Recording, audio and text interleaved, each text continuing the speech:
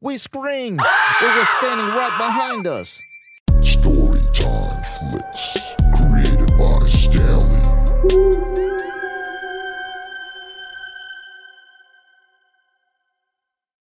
Meanwhile, on the Gray District Agency, I received a phone call from a guy named Daniel Michelson, who was working at a 7-Eleven in Florida around 1 a.m. He kept hearing noises in the store. Every time he heard something, he was always alone in the store. Lately, things kept falling off the shelves for no reason, and he noticed that he had to keep restocking the Funday chocolate bars every day, and no one had been buying them for about a month now.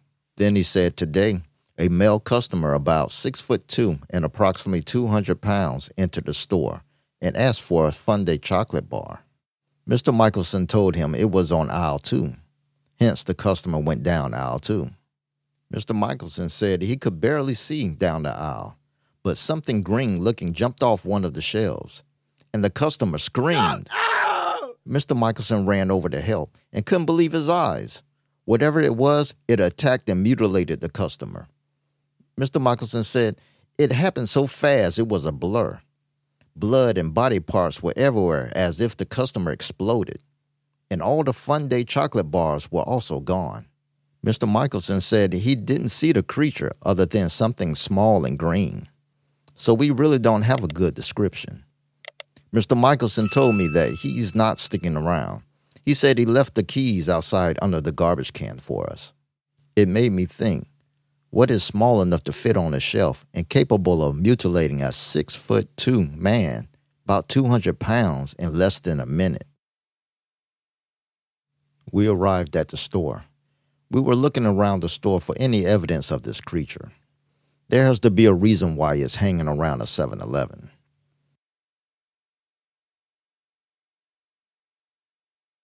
Chris came over and said he found a bunch of candy bar wrappers in the corner. It could have just been some kid that ate it and threw it in the corner, though. But just in case, I sent Chris to the mobile lab to test it for any foreign DNA.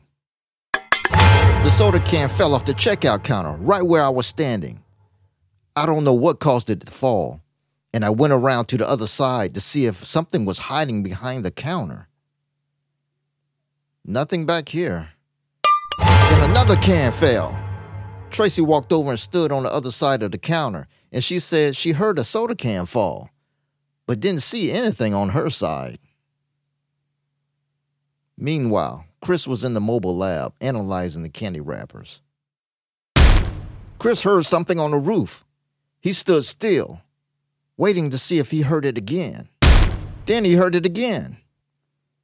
So Chris went outside. He climbed up the side of the truck to take a look. He saw 2 dents in the roof. He went back inside the lab. He noticed the test had finished.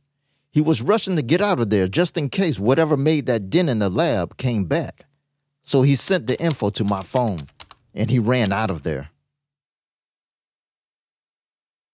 Back inside the store, Tracy said in the storage room, all the way in the back, she found a large open cardboard box with rags and more empty Funday candy bar wrappers, like someone was keeping a pet in the box. I called Mr. Michelson. Hello? I asked him, was anyone keeping a pet in the storage room?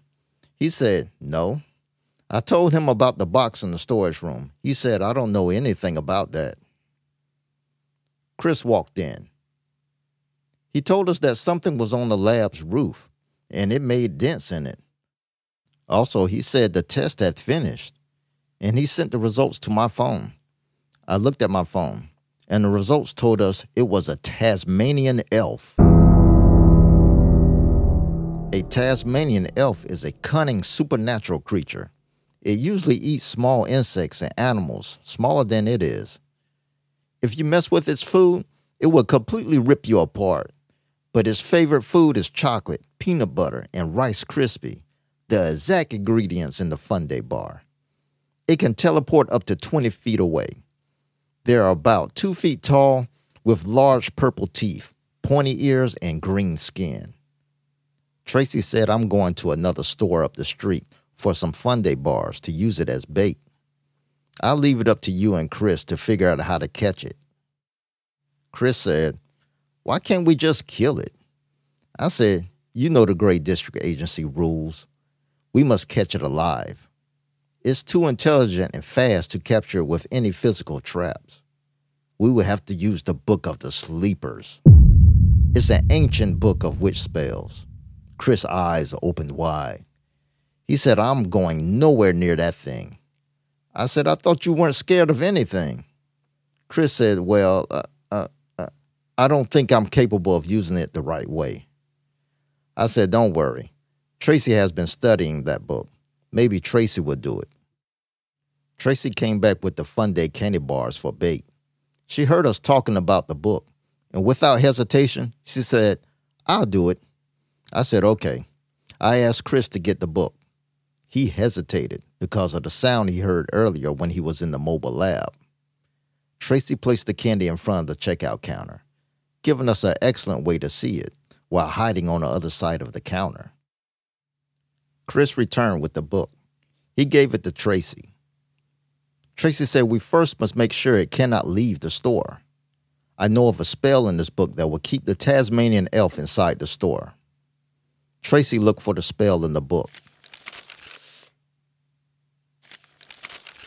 Tracy said, I found it. I will need 4 rocks from outside, 1 from each side of the building. Chris said, I'll get them. Tracy then searches for a binding spell to capture the Tasmanian elf when it takes the bait.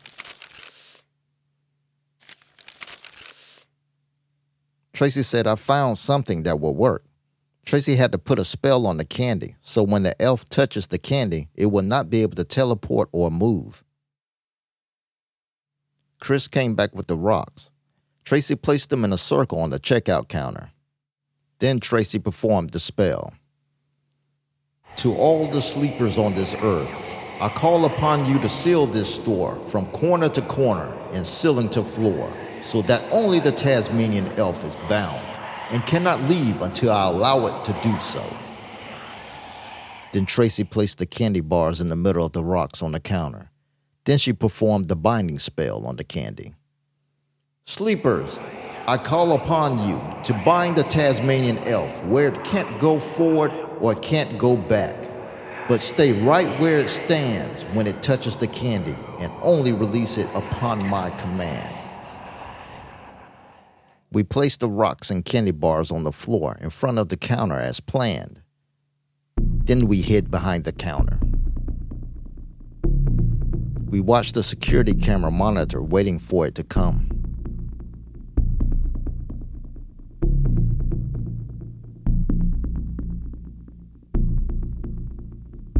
There it goes. The Tasmanian elf walked by the candy.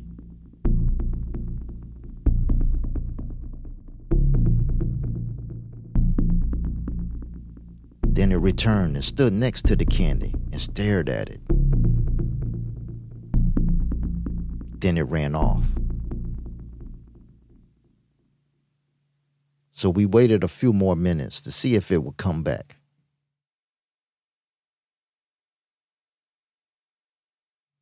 It teleported right next to the candy bars on the floor and laughed. Then it teleported away. Tracy and Chris looked at me. We screamed. It was standing right behind us. We ran from behind the counter and hid in the storage room.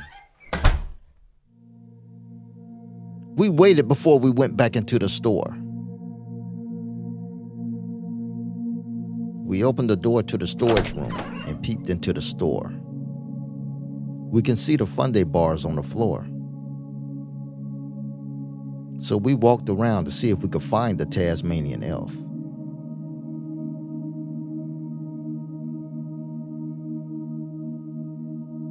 We didn't see it.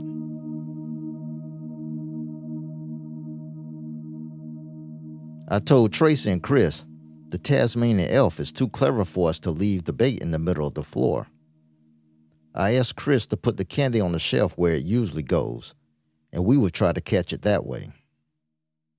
So we hid in the storage room again. and watched the store from the security camera monitor. We saw it walk past the aisle the Funday bars were on. Then we saw it peep around the corner of the aisle. Then it slowly backed away. We couldn't see it on the camera anymore. We watched the monitor. It teleported right in front of the candy bars. It grabs a candy bar and froze right where it was standing. I turned to Tracy and said, "That spell was perfect." Tracy said, "Thank you." I called for the removal team. Chris went outside to post the Gray District Agency sign, warning people that this is now a gray district. How about you? Do you know of a gray district? Could you leave it in the comments below? Also, don't forget to like and subscribe. Storytime Flicks.